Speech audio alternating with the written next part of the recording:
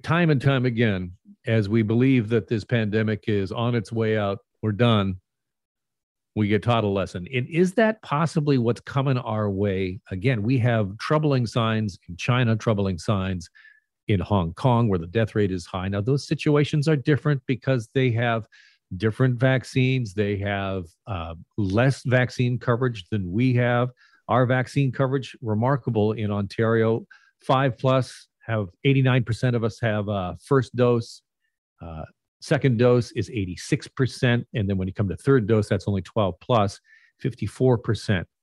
But nevertheless, we have to keep our eye on the hospitalizations. They're up by 9 today. The ICUs are down by 8. But there's a lot of discussion about masks and lifting of precautions and restrictions. And should we be moving forward? And to talk about what she's seeing, I'm pleased to welcome to the program Dr. Lisa Solomon Switzman, who's a family and ER physician with the Scarborough Health Network. Welcome to the program, doctor.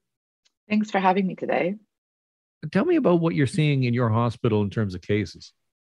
As an emergency doctor, I haven't been seeing a ton of really sick people coming into the emergency department with COVID. Lots of people with COVID that we can discharge home.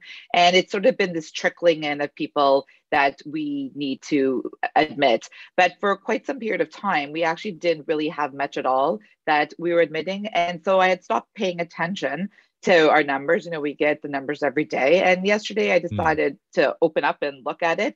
And I was pretty surprised how high it was. Now, it's not high like it was, during previous waves, but definitely significantly more than it had been last week. And it just made me gasp and take a breath. And I was like, I'm really worried that here we are again.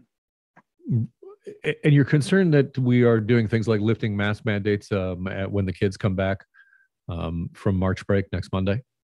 Oh, that's going to be a disaster. Like already community prevalence in Toronto is huge. Now there's no reporting, so people can stick their head in the sand and not pay attention. But I can tell you personally, I know more people in my circle with COVID right now than throughout this entire pandemic. And many of my colleagues and friends are seeing the same thing. And we're seeing tons of kids everywhere. Schools, constantly kids are absent because they have COVID.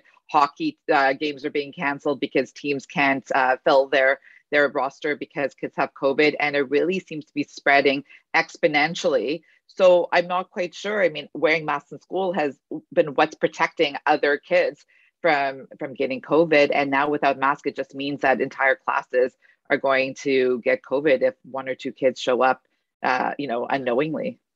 Dr. Kieran Moore, the Chief Medical Officer of Health, says the numbers are trending down. It's a balance of kids' mental health and public health as well. There's a lot of consternation out there about what the motivation is here. Is it a political or is it public health? And what's your sense of what's behind the move to remove masks next Monday?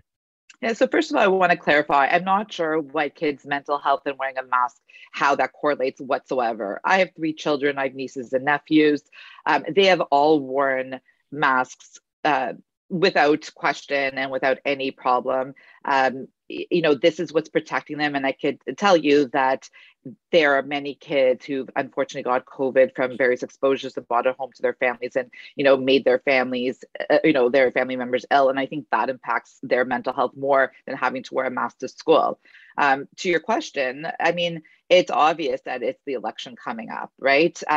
Kieran Moore will say I strongly recommend you still wear your mask.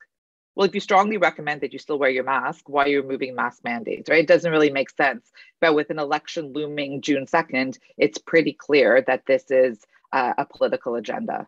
It's not based on science. The science table wasn't consulted. If you ask anybody on the science table, they're saying we should not be lifting mask mandates right now. The numbers are not trending down right now. We're actually seeing it's appearing to be trending upwards. And so there's a lot of concern right now. What do you think the next 4 to 6 weeks will bring? Well, it's all going to depend what happens with masks. If they change course again and say, maybe we'll pause for a couple of weeks, and I think, maybe we'll be able to flatten this and plateau this. But if masks are gone, especially in schools, I'm most concerned about schools, to be honest with you. If that's gone, then I'm really worried that our case numbers are going to increase tremendously, and that our hospitalizations are going to increase once again.